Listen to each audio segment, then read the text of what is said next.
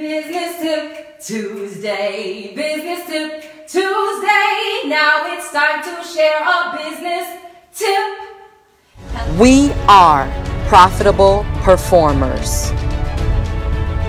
Get out there, perform, and make some money.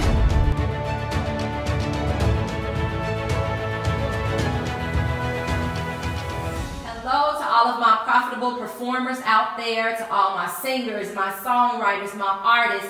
Listen, I hope that you had a wonderful night last night. I hope you slept well. I hope you got a good night's rest and you woke up this morning and you stretched and you are ready to go out there and make some money. Listen, it is Business Tip Tuesday, and I hope you're okay with the Daily Dose of Diana, because here it is. On Tuesdays, I get practical and I get tactical, and I give you guys tips that you can actually go out and use in your music career. So listen, we have been talking about subscriber forms. We've been talking about putting them on your table at the events to walk away with people's email addresses. We've been talking about how to stop in the moment and get all of the information that you need during your song set. But listen, I have another tip that I want to add to this subscriber form thing that we've been talking about. So really quickly, listen up. When you have a subscriber form, you can put a whole bunch of things on there on what you want to ask and why you want to ask them. But there are two things. One, you don't want to put too many questions because people don't want to come to your table and fill out a whole application. So you want to get the things that are very, very important. So we said you can ask if they would want to host a house concert. That's a way for you to get an engagement. We want to get their name. We want to get their email. And the last thing that I put on my personal form is a comment section. So this is the deal. Have you ever needed to put some information on your website or put some information in a bio and you needed feedback from your audience on how wonderful you are and how good you sing and how great your performance is, and you're wondering like, well, I don't have that many comments from people?